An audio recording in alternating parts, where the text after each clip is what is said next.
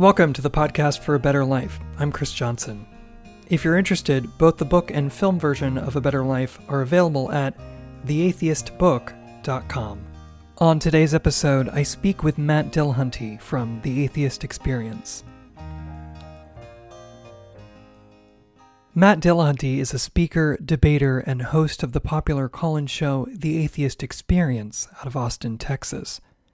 He was featured in both the book and film versions of A Better Life. I asked him about a clip from the film where he said, "While I was a Southern Baptist, I could move to anywhere in the United States and have a built-in, ready-to-go new social network waiting. Hey, where do you go to church? Oh, I go to this church here. Or, I just moved down, I don't have a church. Oh, come to our church." Bam, you're instant friends. You share an instant connection. You have an instant community that's ready to support you no matter what. Well, not really no matter what, as it turns out, but at least initially. Anybody who's moved, I mean, I know some people don't move, but every time we've moved or been in that type of situation, it doesn't take long before somebody comes up, one of your neighbors, and they're doing the "where do you go to church" thing, or welcome to the neighborhood, would you like to come to our church? And so as a fairly generic Southern Baptist, I grew up in Missouri. And if I had remained a Southern Baptist, when I got here to Austin, there are plenty of Baptist churches. As a matter of fact, when I was a kid, when we moved around, we moved about every 5 years. We weren't running from anything. That's the way my dad's job was.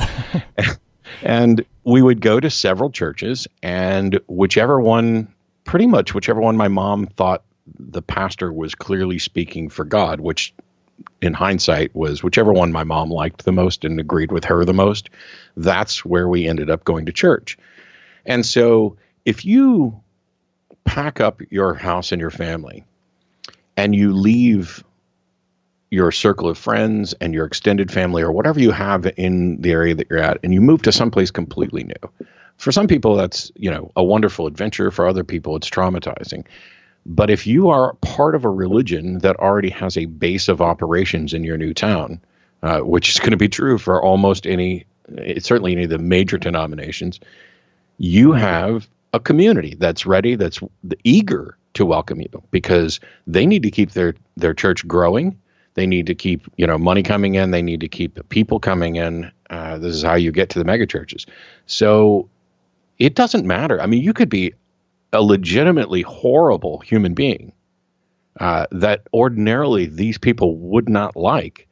But if you walk in, to your new town and, hey, I'm an Episcopalian, a Southern Baptist, a Pentecostal, they're willing to welcome you into the church, and they will do things for you. They will, hey, we know you just moved in. You probably don't have a lot of food. Let's have a potluck dinner. We'll bring some stuff over to you. It is a community that is actually helpful. Somebody goes to the hospital, there are people there to chip in and participate. That exists for almost every religious believer in the United States, certainly, perhaps throughout most of the world. And that's not true for non-believers. I'm not faulting the secular community at all. We are gradually doing more and more and getting better at it with things like, Sunday Assembly and Oasis, which aren't a perfect fit for everybody. But even, skeptics at the pub or the Atheist Community of Austin or whatever your local group is, we're doing a better job of making sure that we are there to support atheists in our community. What we're not doing so much, or not doing a particularly good job of, is making sure that new atheists who come to our community are aware of our existence and feel like it's a welcome place to go. This is a massive paradigm shift. I mean, religions have held this market forever. We've got to figure out better ways of making it known, which I think predominantly means we need out secularists and, an ad in the newspaper, anything. Yeah, it's one thing I've talked about a lot when I've gone to speak is the need for us to not only be out and open, but welcoming in the same way and provide those services in the same way that many religious groups do. Because if all we do is tell people you're wrong about ideology, if they're getting some of their social safety net from their local religious community, and they rely on that, they're going to be far less likely to leave that religious institution than if the secular community was able to provide some of those services as well. People believe for a lot of different reasons, but more importantly, people attend their local church for a lot of different reasons. There are plenty of non-believers who find themselves in churches. At the recent debate, that I did against Mike Licona, I kind of started with a joke that it was at Austin Baptist Church, and I had always said I want to do more debates and more talks in front of just nothing but theists. And so I was like, the only atheists in the room are me, my wife, whichever one of you are closet atheists that come to church to make your family happy, and whichever one of you are members of the Clergy Project and haven't told anyone. Yeah.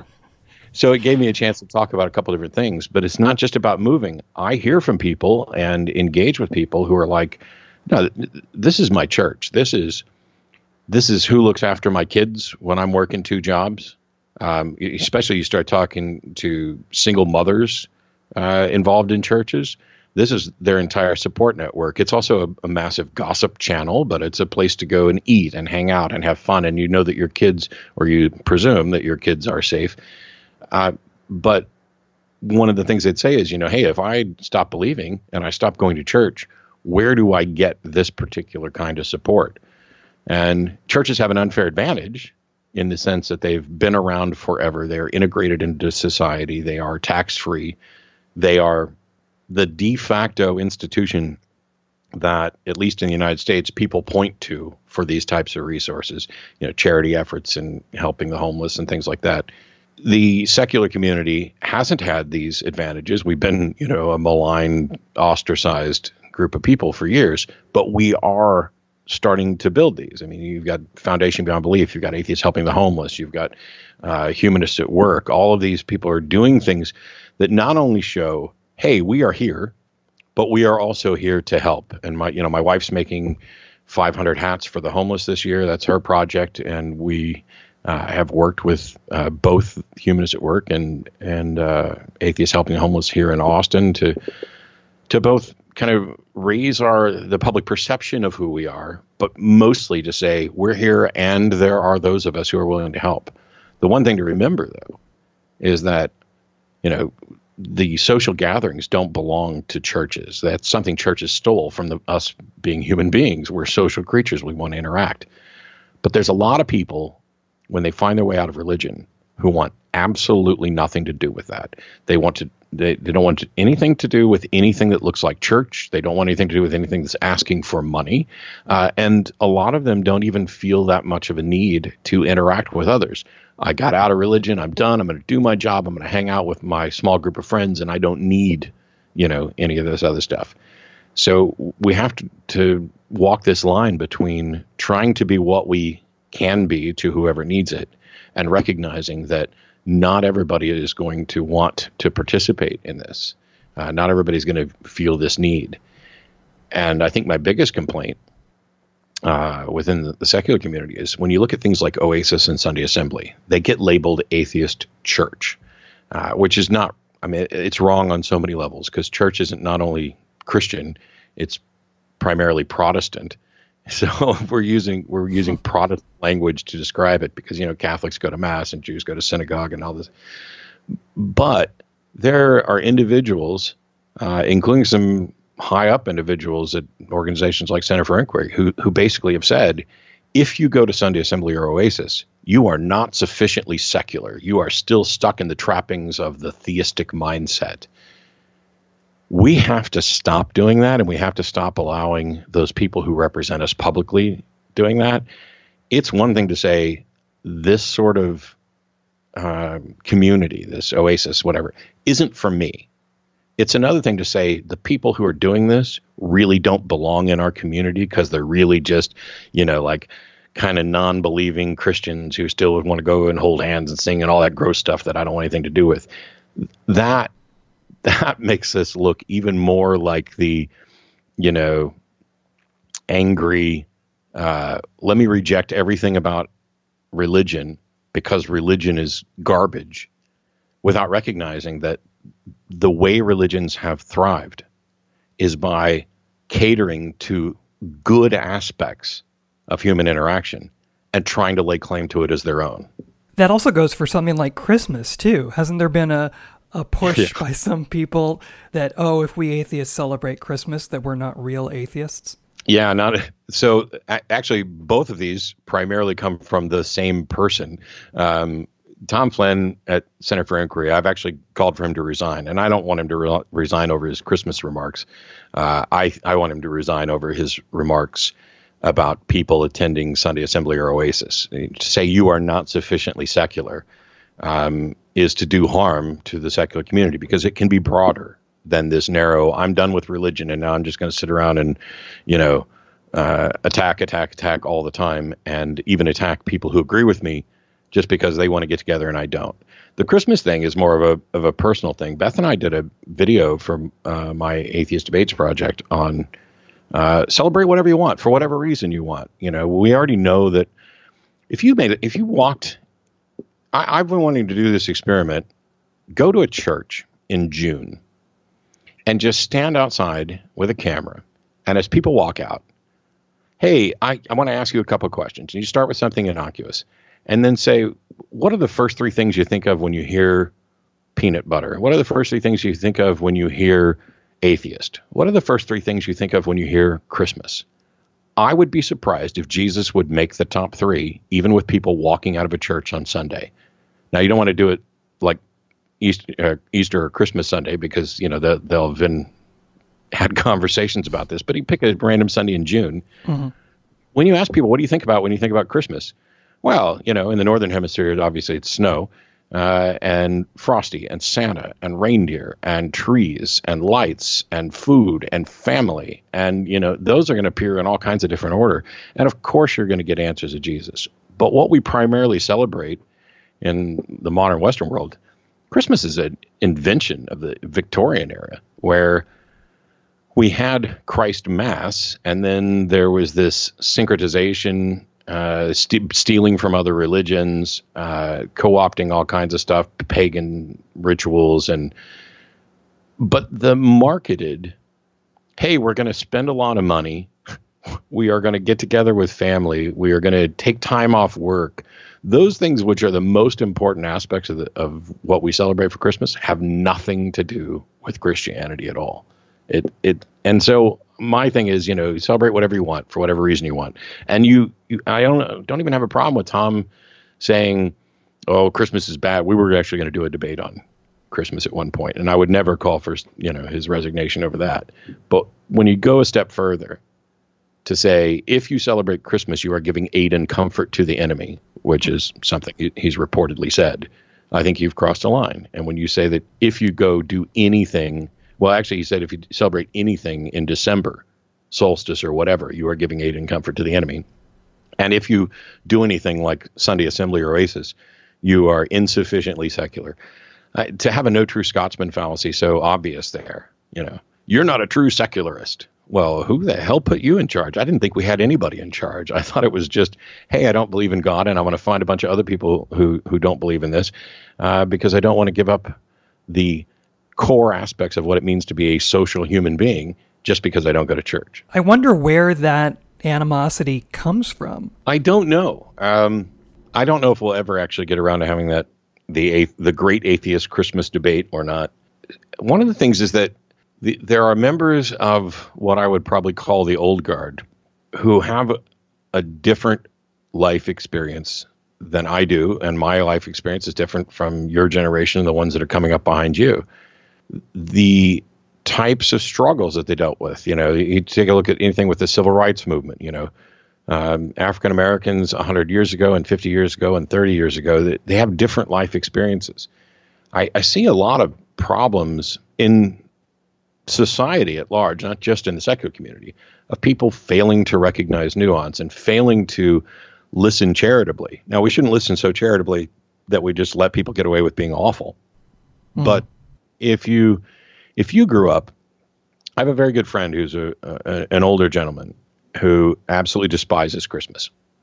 And his actually stems from it being a rather traumatic time. His mom died on Christmas and it poisoned, the celebration of the holiday type thing.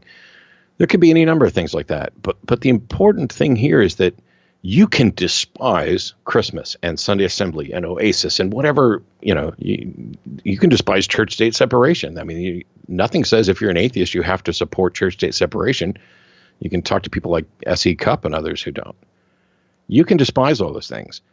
It's when you start saying that other people should also, that you've then adopted not only a burden of proof, but you've adopted a mindset that puts you in charge of what it means to be properly secular. And I'm happy for people to live their life in a way where they are engaging in consensual activities, and as long as they're not hurting others, what difference does it make to me? It reminds me very much of the marriage is one man, one woman thing. Well, what difference does it make to you if two people of the same gender want to get married? What difference does it make to you if somebody who happens to also be secular celebrates an entirely secular Christmas or goes to Sunday Assembly races? This is kind of a lashing out of a frustration where they had to actually fight to get the recognition and the respect that they felt they deserved. And it seems, I think, to some of them that just as soon as we are getting that, when the nuns are, the NONEs, are the most rapidly, growing religious identity, now the tent is much bigger and people are rolling their issues into secularism. Oh my gosh, we're going to talk about, women's issues or Black Lives Matter. And I think that there's the old guard that's like, hang on, we're not where we need to be on the secularism issues yet. And now you're bringing all this stuff in here and you're poisoning this and you've ruined my master plan, of where I was walking through to proper atheist normalcy. And I understand, the kind of the knee-jerk reaction to that. I just don't agree with it. I think that one of the ways to grow this and actually properly achieve secular normalcy is to say, we are going to acknowledge and encourage all of those aspects of humanity that make us human. The things, we're done with the religious slut shaming and the religious domination of main idea where they get to dictate what is and isn't right. We're going to take this and say, you know what? Hey, for years you couldn't drink and you guys were all in favor of prohibition. It's possible for human beings to drink socially and responsibly. And we're not necessarily hurting anything. It may, in fact, be good for you. Hey, have a glass of wine, and if that's the end of it, whatever. It's about saying we're still human. We're going to take back the things that religions co-opted from the human experience because they used them and poisoned them with ideology. And I've been saying for a dozen years now, keep the good and get rid of the bad wherever you find it, including in a religious setting. If it turns out that, turn the other cheek in the sense of what it actually means, which is to perhaps be a bit more forgiving, not to just be a pushover or to set yourself up to be a victim. But if you take that to mean let's just be a bit more forgiving is a really good idea. I don't care if it's attributed to Jesus. It's either a good idea or it's not, independent of who said it. One of the things that I've been so happy to see over the past couple of years that I've been working on the book and working on the film and then touring, talking and showing the film, is to see these communities, these secular communities all over the world, growing and becoming more prominent in their own towns and cities. I went to Kansas City to speak at Kansas City Oasis, and they had 200 people who show up every Sunday to meet and laugh and eat and talk and discuss important issues about life and joy and meaning and all of these things, all the things that are really important to me. And so it's so wonderful to see these communities popping up and spreading and growing and forming community where you don't need to be part of a religious ideology to be a part of it. Yeah, I'm originally from Kansas City. And I did speak at Oasis. Well, actually, I did an awful magic show at Oasis. The one big thing that I was doing as a bit of an experiment had one of the props had a technical issue. So I, paused and went and fixed it, and then it had a technical issue again. And I was like, this is so frustrating. The rest of it went okay. But it was nice because I remember I've been doing magic since I was 3. But seriously, from when I was like 10 or so. I remember church magic shows at children's church. And I had already been doing magic for years when I started seeing this, and I hated it. I despised it. It was magic done awfully by people who knew nothing about magic. You know, here's this little box, and I've got a silk that's got red splotches all over it, and this represents your sin, or black splotches all over it, represents your sinful nature. And I put it in the box and pull it out through a different hole in the box, and now it's washed clean in the blood. You know, there's no more splotches. Jesus did it. It wasn't a good trick. It wasn't performed well, and it really, really turned me off. And so I decided, you know, I'm not going to be doing any object lesson garbage tricks for the secular community. You mean no evolution through magic show? There are some. So I have a couple ideas for tricks that I'm going to be doing sarcastically as a way of kind of mocking the magic that we had at the puppet shows at children's church.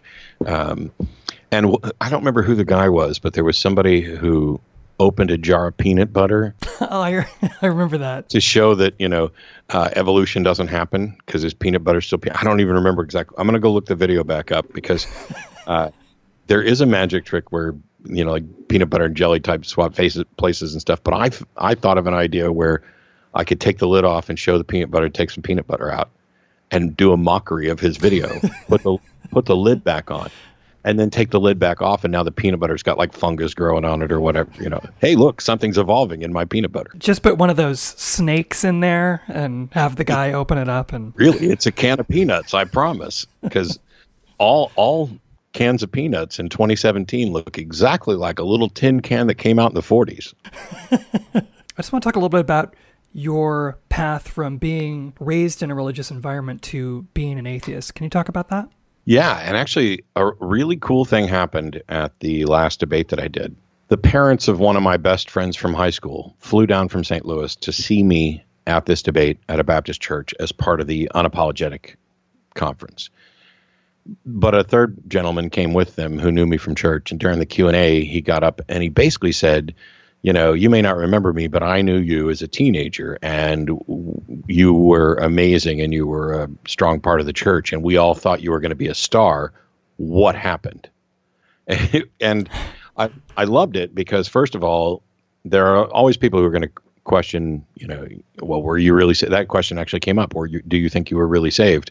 And, well, obviously not, because I don't think you can be. I don't think there's anything to be saved from or to. But I gave a really long answer, and they let me go on, thankfully.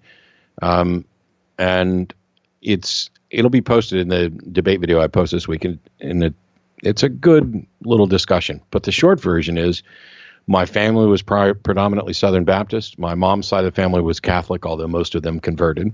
I walked down the aisle at the age of 5 and accepted Jesus into my heart. I was active in the youth group. I was in church Sunday morning, Sunday night, Monday night, Wednesday night, Thursday night, you know, whenever there was something going on. Not always. I don't want to make it sound like I was this pristine, perfect Bible. I was a normal kid. I did a lot of bad stuff, you know, ran around with my friends and, you know, did stuff I wasn't supposed to.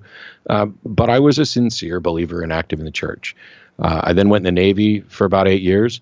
And I think that the exposure to other people outside of the bubble I had been raised in was very helpful. But I was a believer for the entire time that I was in the military. I was in for a little over 8 years.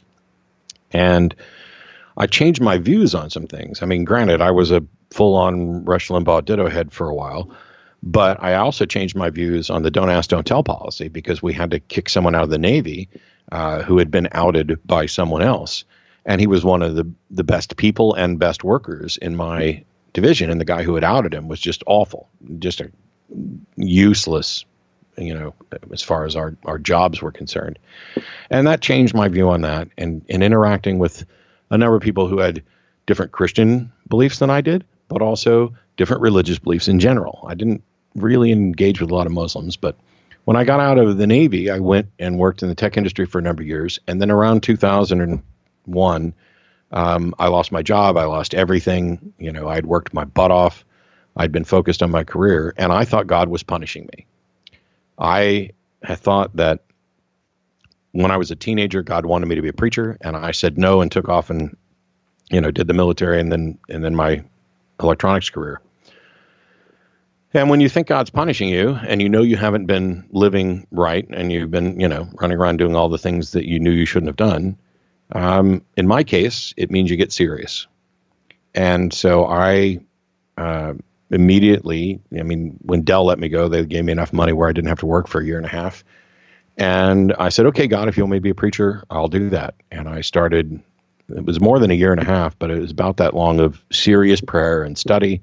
I had an uncle who was a medical missionary. I went to him to ask questions. I had some people, former members of churches that I'd been involved with that I talked to, pastor friends of mine.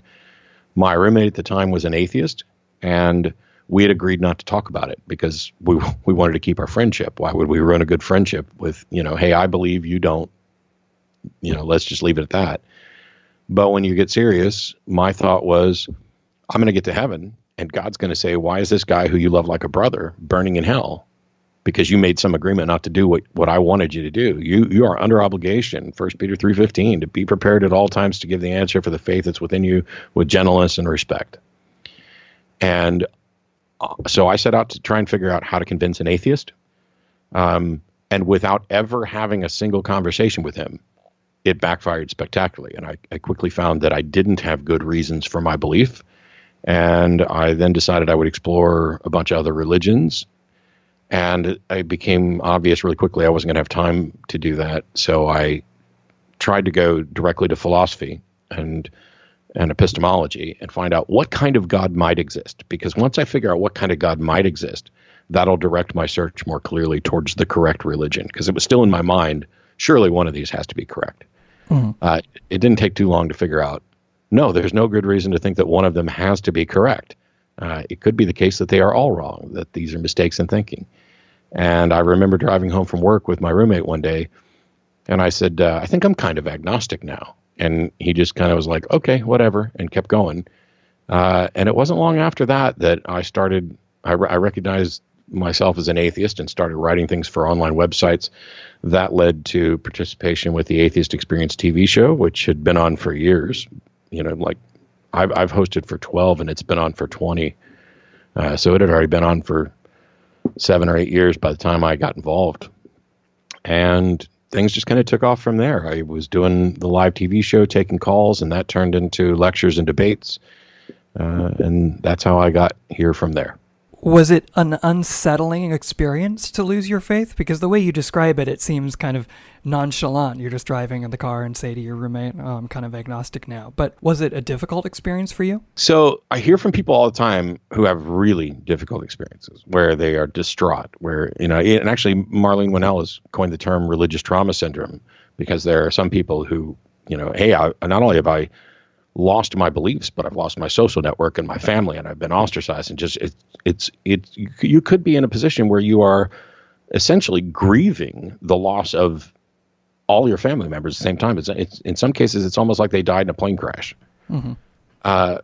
Other people, I've heard from people who've been atheists for 50 years who still have nightmares about, hell, a fear of hell that they were indoctrinated into as children.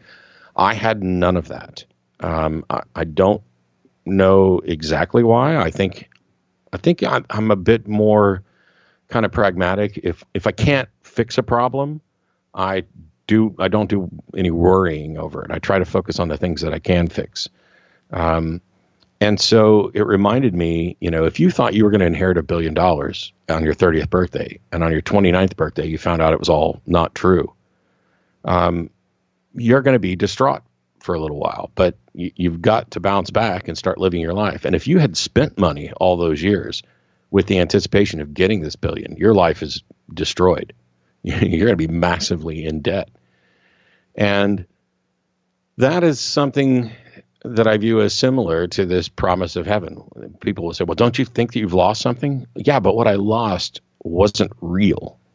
And aren't you mad at, your parents and the preachers? No, I'm not, because they honestly tried to teach me what they thought was right.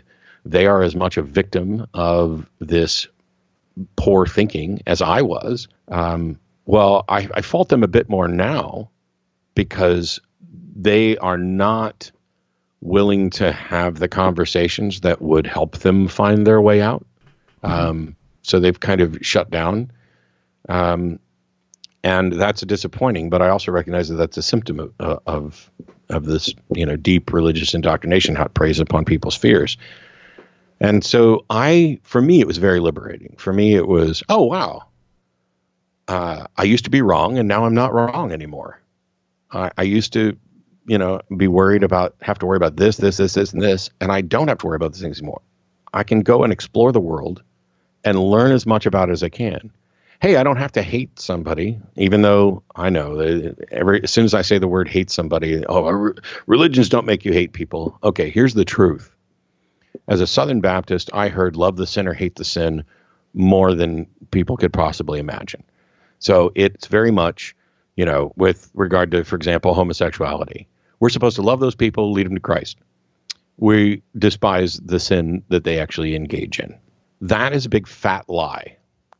It is a way of making yourself more comfortable with the idea that you are actively supporting hateful, oppressive views with regard to people. I went to this unapologetics conference, and this guy kind of tiptoed around this issue because he was asked, well, what about our church's hardline stance on homosexuality? And he went into the, hey, homosexual attraction isn't the sin. Being attracted to somebody of the same sex isn't the sin. It's actually engaging in the sex.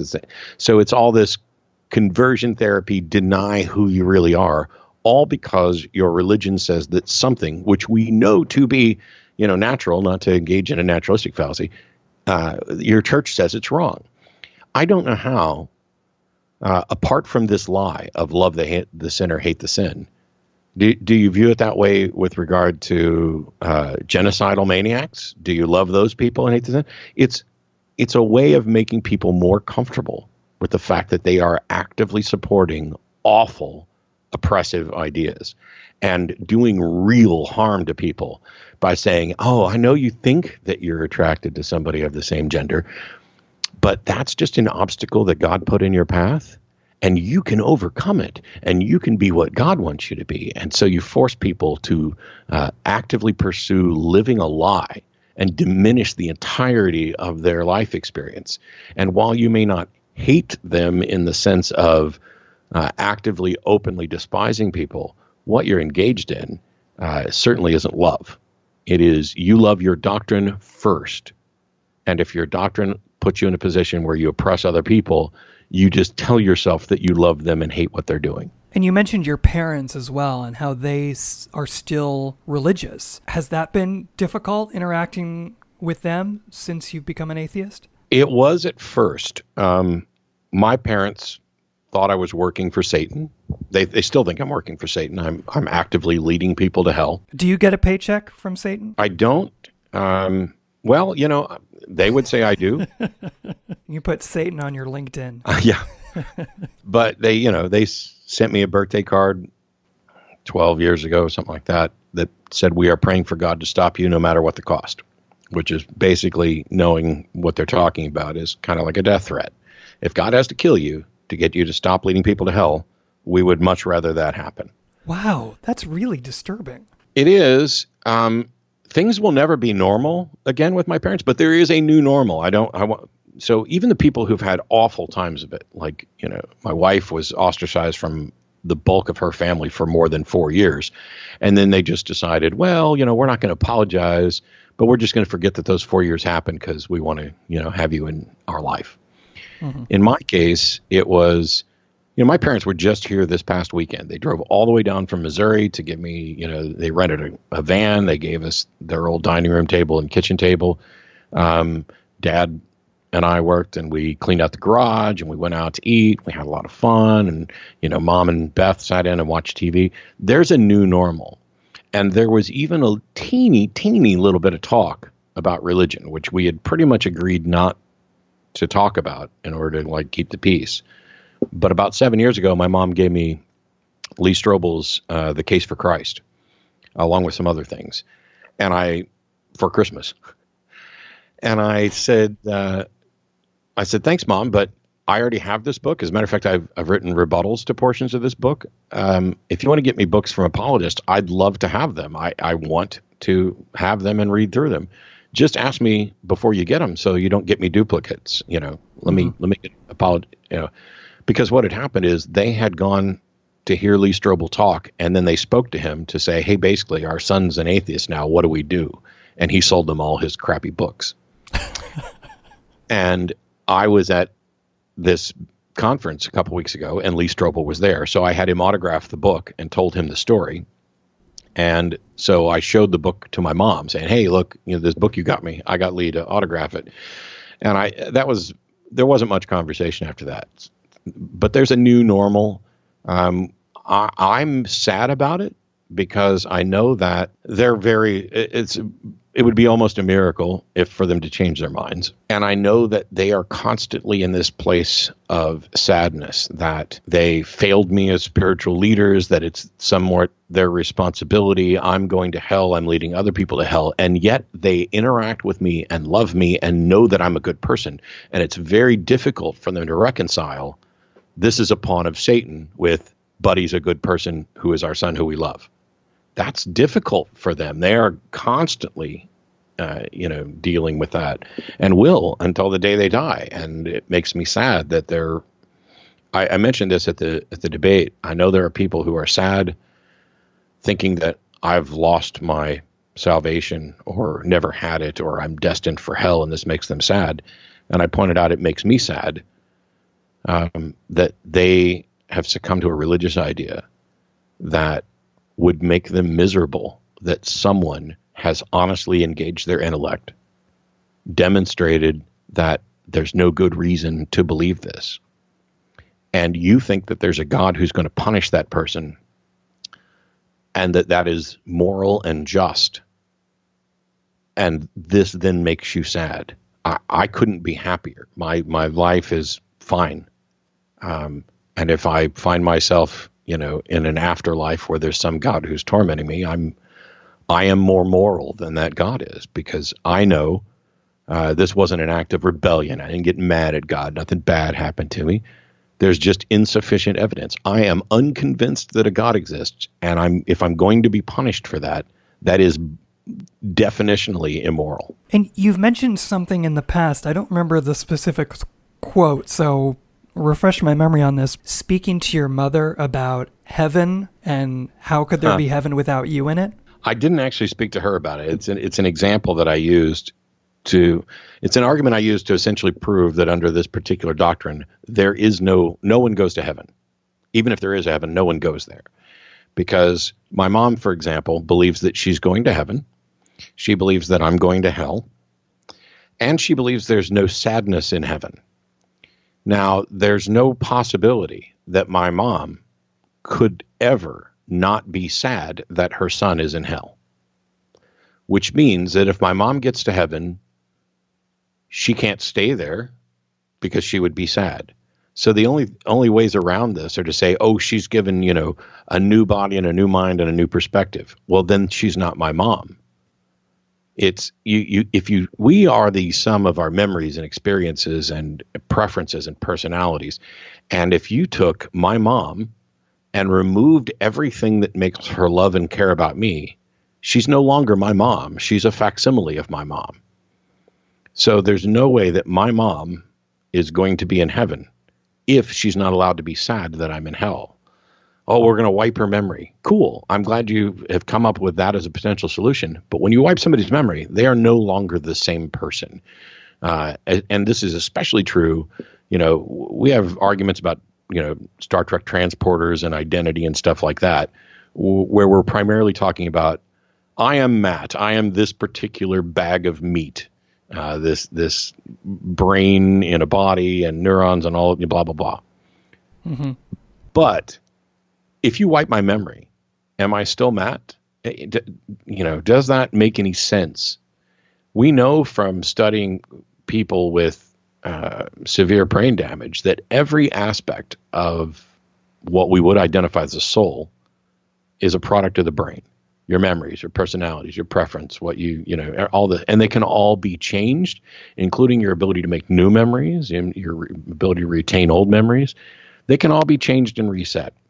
Now, there is a context in which when somebody, like, let's say they take a lightning bolt to the head and it scrambles their brain and they forget everything about who they are. Dramatic personality shift, no memory, have to relearn, don't recognize their family.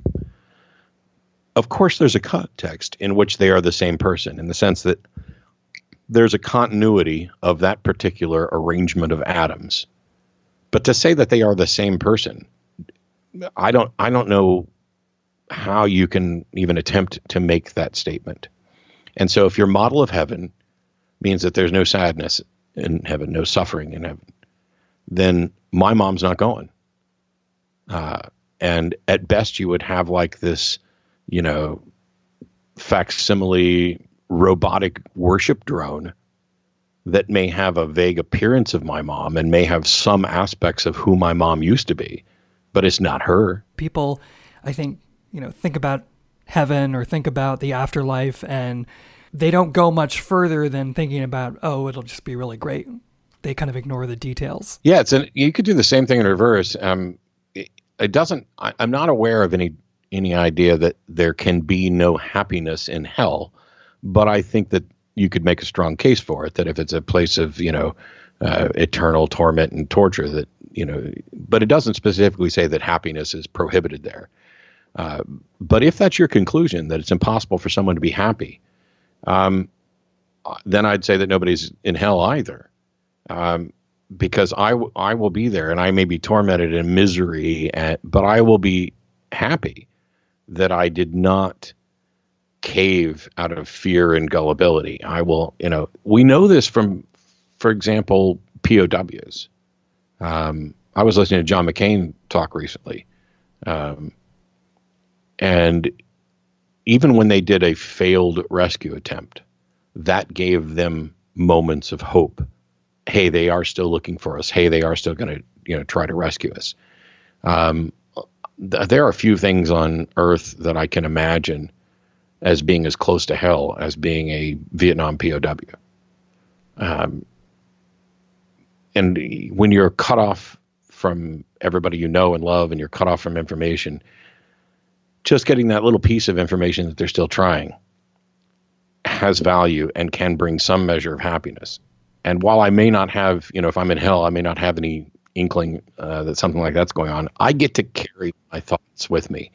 And if it turns out you have to scrub those thoughts from my brain in order to torture me perfectly, then I'm no longer in hell either. You've just created, you've siphoned all of the decentness and goodness out somehow and left whatever crappy husk there is that you're tormenting for your own sadistic pleasure. But I'm not there. One thing that people often ask me at talks is, aren't you scared that there's no God? Aren't you concerned that, that no one is ultimately in charge, right? And I always tell people that it is scary in a certain way, because, it's like realizing that nobody's flying the plane and, oh my God, there's nobody flying the plane. But at the same time, I always say that the positive is that it's then up to us, that it gives us a certain amount of agency and responsibility. That, yeah, it is scary to have that in certain respects, but it's also empowering, because if we want change in the world, we have to do it. There's nobody else who's going to do it for us. It's up to us to make that change. Yeah, I think one of the reasons, this idea that it's scary to think that there might not be anybody flying the plane, the reason that's scary is because we know there's supposed to be somebody flying the plane. And what religions have done have given this false impression that there is somebody, which provides comfort to people. There's somebody guiding all of the universe. If you get rid of that presupposition that there should be someone in charge of all this, I think it becomes eminently less scary. And what I'm more scared of are the people who think there's someone flying the plane when there isn't. Mm-hmm. It would be really scary for me to think that nobody's flying the plane, so I'm just going to believe that someone is flying the plane. When if the truth is there isn't anybody, then you need that information to take action and protect yourself. You've been doing this work at the Atheist Experience for 12 years now. Do you ever get tired of getting the same questions over and over again? Yeah, I do. Early on, when I started working with the show and doing a lot of stuff with the atheist community of Austin, there were other people involved who were like, don't take on too much. You're going to burn yourself out. I'm really good at taking me time. When I get to a spot where I don't want to deal with this, whatever anymore, I go off and I do something else. I'm a regular human being. I don't engage in debates and conversations about religion 24/7. I might be thinking about it most of my waking time, but that's because I actually enjoy it. There was a period of time where we declared kind of moratorium on Pascal's wager if somebody was calling in to present that because it had just been addressed to pieces. For me, the way I think about the TV show, by the way, it's a live call-in TV show. We try to take predominantly theistic callers, people presenting what they believe and why, and then we address why we don't agree with them, or in some cases why we do. I view the show in a way as a game. I don't want to trivialize it and go, I'm just playing games. It's a game for me.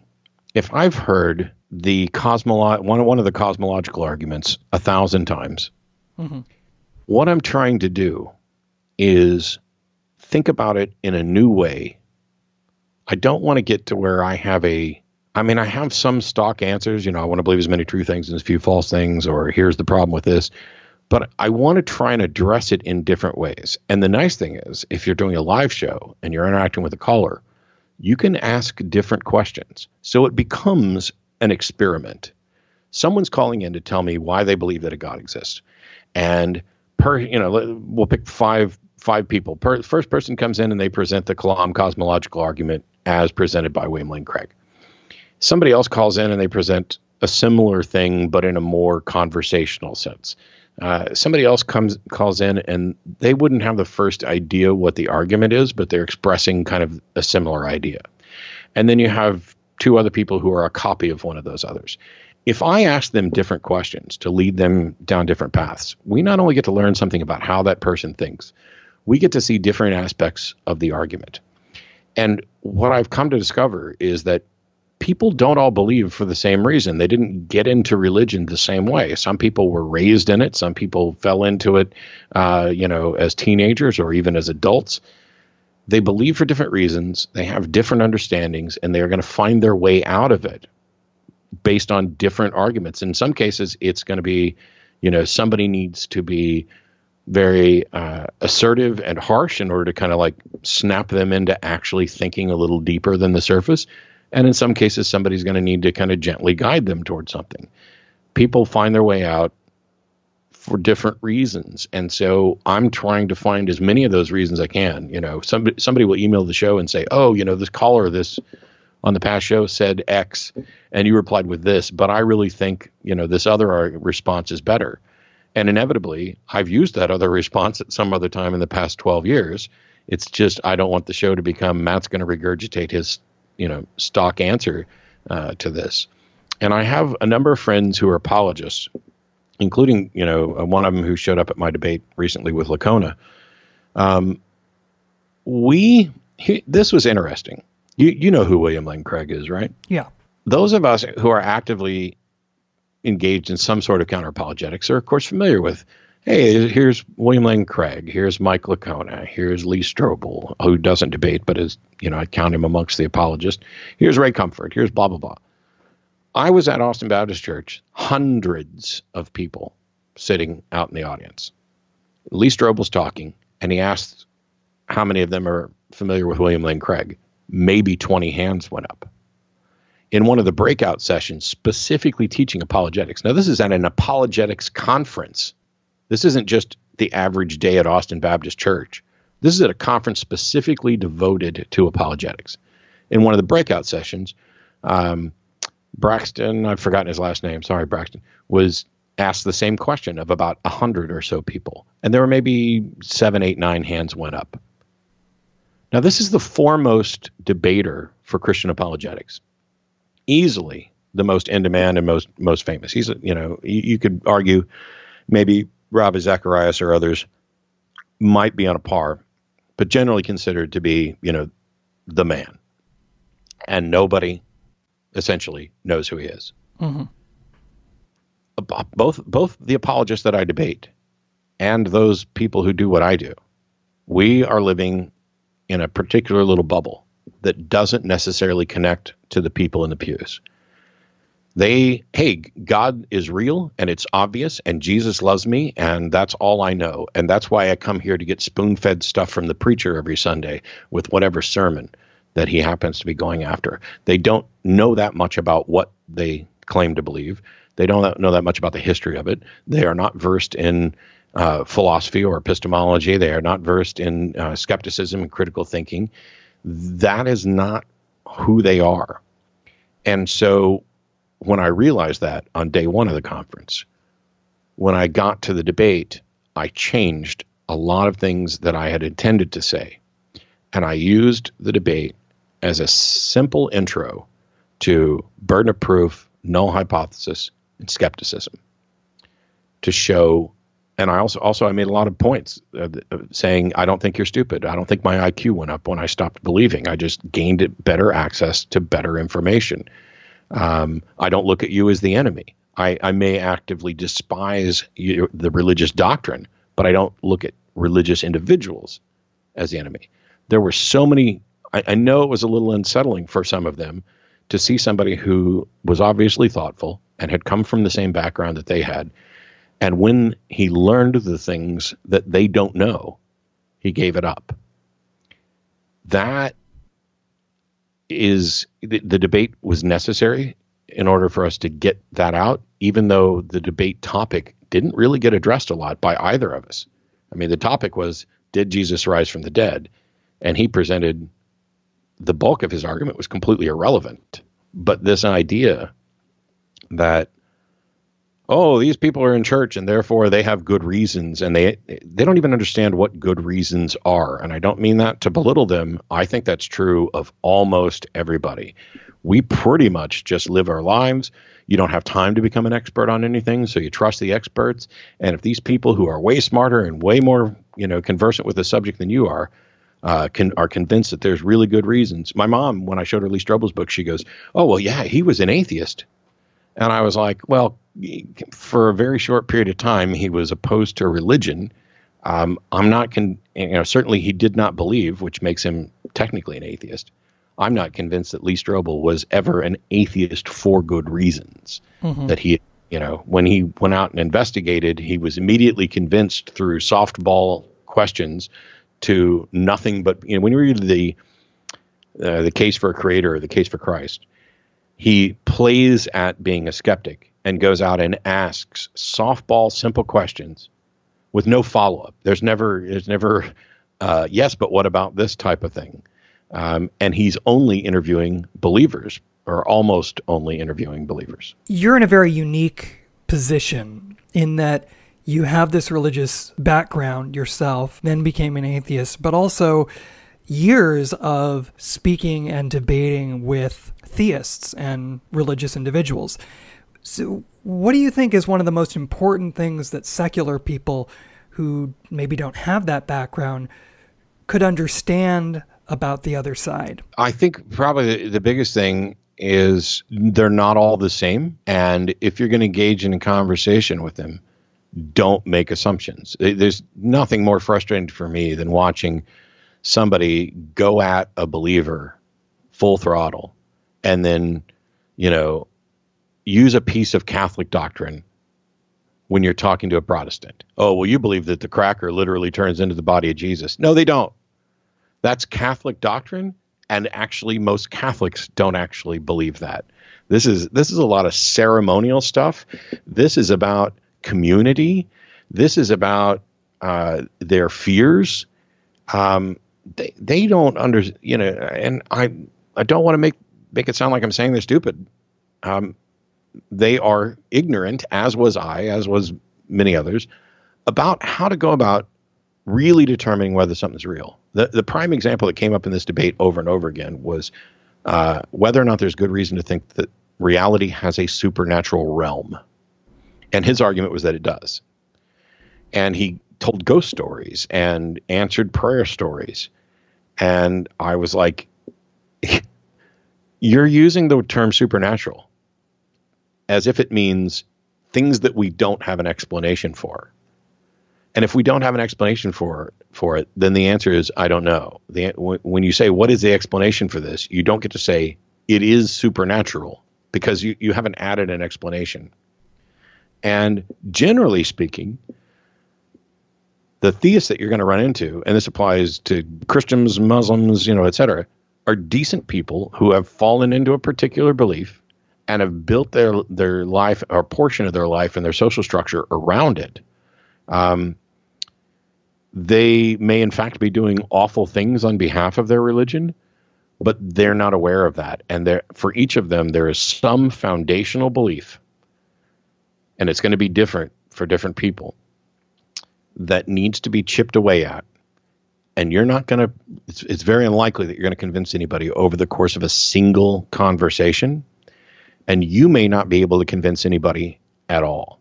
I can talk to somebody and never change their mind. And then you could come up and talk to that same person and say the same things. But because there's a shift in the personality component, now they're more likely to listen. And I had an example, a thought that I was putting together for a talk, that there's that old saying that 3 on a match is bad luck. And it comes from wartime. The first person lights their cigarette and the enemy sees a flash of light. And then they hand the lighter to the next person. And during that time, the sniper has a chance to zoom into that area. And then when the cigarette gets to the third person, that's the one who gets shot. I think there's something similar with regard to believers engaging with non-believers. The first time, if you've been raised in Christianity, for example, the first time you run across an atheist, that's weird. Oh, here's somebody who doesn't believe. This is a weird. It's a curiosity. It's a little terrifying. Mm-hmm. The second time you run into one of them, it triggers something in your mind. Hey, I've heard this before. Oh, there's more to this than I actually thought. It's not just, a rebellious teenager or this, kook at the end of my street who, hates the government and blah, blah, blah. And then the third time that it's presented to him, now there's a pattern. That's what it takes to spot a pattern. And as soon as they realize that there's a pattern of non-believers, with non-believers increasing, many of them aren't even aware it's an option to not believe. Mm-hmm. So if you go at it as if everybody you're talking to is Westboro Baptist Church, the God hates fags people, if that's your attitude going into it, I don't know how effective you're likely to be. But if you go into it with, this is somebody that I care about, perhaps a relative, but I don't have to play super softball like I might be inclined to do with a relative. Like my folks and I don't talk about religion anymore. So I try to view the people I'm interacting with as if they're like a cousin. Somebody that I care about in the sense that, we're related and we're probably going to have some interactions, but that I'm not so deeply invested into that I have to couch the truth or use kid gloves all the time. So it's this middle road of assertive compassion, I guess. You and I met years ago, and when you started working on this project for the book that turned into the movie, I was really honored and happy to be included because I think it's an important thing, and I love the book and I love the movie, and not just because I'm featured, somewhat prominently in portions of the movie. It's because this subject comes up, but it doesn't always come up directly. There are people who fear that if they give up their belief, life will have no meaning. And it gets back to the thing that we talked about earlier about there's a fear that they might find out nobody's steering the ship or flying the plane. And it strikes me that, let's say we conclusively demonstrated today that there is in fact no God anywhere, never has been. There's nothing but the natural world. What does that fundamentally change about joy and meaning? What does it fundamentally change about justice? It changes our perception of some of us of what we thought the case was. But we've talked about this before in the sense of, does a flower become more beautiful because a God made it? Or is it more beautiful because a God didn't? Isn't the flower, its beauty is a subjective assessment from us, isn't it just exactly as beautiful whether a God made it or not? And I've talked before about how the potential of a God actually diminishes it, because how much more beautiful could it have been? I mean, could God have made a flower that was so beautiful that you were overcome with emotion and wept the instant you saw this single flower? The same thing applies to this idea of joy and meaning. We don't need an absolute authority dictating how much my TV costs. You know, we don't live in a barter system anymore in the explicit sense of I'm going to give you, 3 chickens for that, tractor. And then we argue back and forth. But we do still live in a system like that where it is individuals and broader community in the economic sense that determines how much value something has. So economists will look and say, okay, what will the market bear? Hey, we made this TV and it might only cost us $20, but we could sell it for $4,000, because that's what people are willing to pay for it. That's how much value people put on it. The same thing is true for meaning and purpose and joy. My life has whatever meaning or purpose I attribute to it. The very idea that there was somebody guiding this to tell me what my life's value is, that is something we would reject in every other circumstance. If the government told you what your job was going to be, or that, you and your family, like the caste system in India, is almost a top-down pronouncement of you are the upper class, you are the lower class, and you are the middle class, and you are the untouchables. This is something that people in India, for example, have accepted. It's become kind of the de facto standard, and yet everybody else would reject it. So, and yet we know that we believe that this is a fiction, that there really aren't, not a class of people that is untouchable. We look at that, we find it repugnant. If there's no God, nothing has changed about what I value, about what I cherish, about who I love. Nothing has fundamentally changed about my meaning in life, unless we look at your religion says this is your purpose, to serve God, to love God, whatever. That can change. If that's all you lose, and that's what people are afraid of. People are like, if there's no God, then my life doesn't have a purpose. No, if there's no God, it means your purpose hasn't been dictated and you are now the captain of your own ship. It's not that the ship has no captain. It's not that the plane has no pilot. You are now the one in charge, to the extent and limits that you can be. I mean, I can't control whether or not I get, cancer. I can't control whether or not lightning strikes me. But I make decisions and I live my life, and I can control, hey, which car do I buy? Which charity do I support? How am I going to spend my free time? Am I going to spend it? There was a guy at the debate who asked a question, and I got after him a little bit, but I was trying to have fun with it.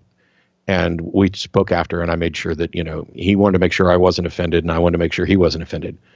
Because he said, why do you do this? If you're convinced that there's no God, why aren't you just out living it up, having fun? And I said, basically what you're asking is, why won't you atheists shut up? Mm-hmm. I can tell you why I do this. I do this, first of all, because I enjoy it, because I actually like thinking about the topics. I like engaging with people.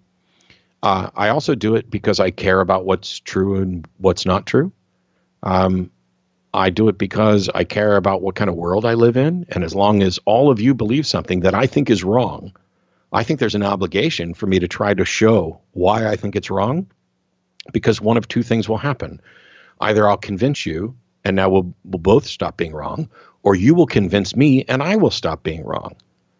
Because what you believe matters, and it dictates what kind of world you're going to be living in. And I may not think you guys are the opposition with regard to the religious idea and the notion about a God, but we find ourselves in opposition constantly because we have to vote. We have to make decisions about what kind of world we're going to live in. That's why I do this. That's what I care. I'm incredibly optimistic. I think that as we see more and more people leave religion, I've heard people express, religious people say, "Oh my gosh, the church is dying. Isn't that terrible?" And I'm sitting here going, "No, it's not terrible," because as we have less religious dogma that isn't demonstrably true, we have more freedoms, and we also have, along with the freedoms to act, we have more freedom in how we assess those actions. My determination of what is good or evil isn't being dictated to me by some traditional dogma. It's based on an evaluation of the consequences of actions. It is based on what is in the best interest of humanity going forward. It is, wouldn't we like to do our best to create the best world for all of us? And I know that the utopian idea isn't necessarily possible. You have to balance, rights and freedoms and put limitations on things, and because my right to swing my fist ends at your nose type thing, or shortly before your nose, I guess. I understand and I empathize with the fears that religious people have about finding out that they're wrong. But the nice thing about finding out that you're wrong is that you don't have to keep being wrong. I understand and empathize with religious people who are fearful that they will lose this promise of a wonderful afterlife. But if it's not true, and you are making decisions about your life based on the afterlife that's not true, isn't it better to know that? When we deal with life and death situations and death and dying, religions have monopolized the conversation such that they built up false expectations. Wouldn't the world be better if we recognize that until we do something to fix it or change it, human beings are going to die? You may or may not get to see them in some afterlife. You don't have any reason to think that's the case. So let's treat people better now. Let's try to build a world that's better for us, for the people who come after us. Oh, well, if there's no afterlife, why would you care about the people that come after you? Well, first of all, I'm related to some of them, and I care about them, and they're going to be related to people that they care about. Isn't that enough? Why do we have to paint some supernatural component on top of it? Why can't we just say life is its own reward?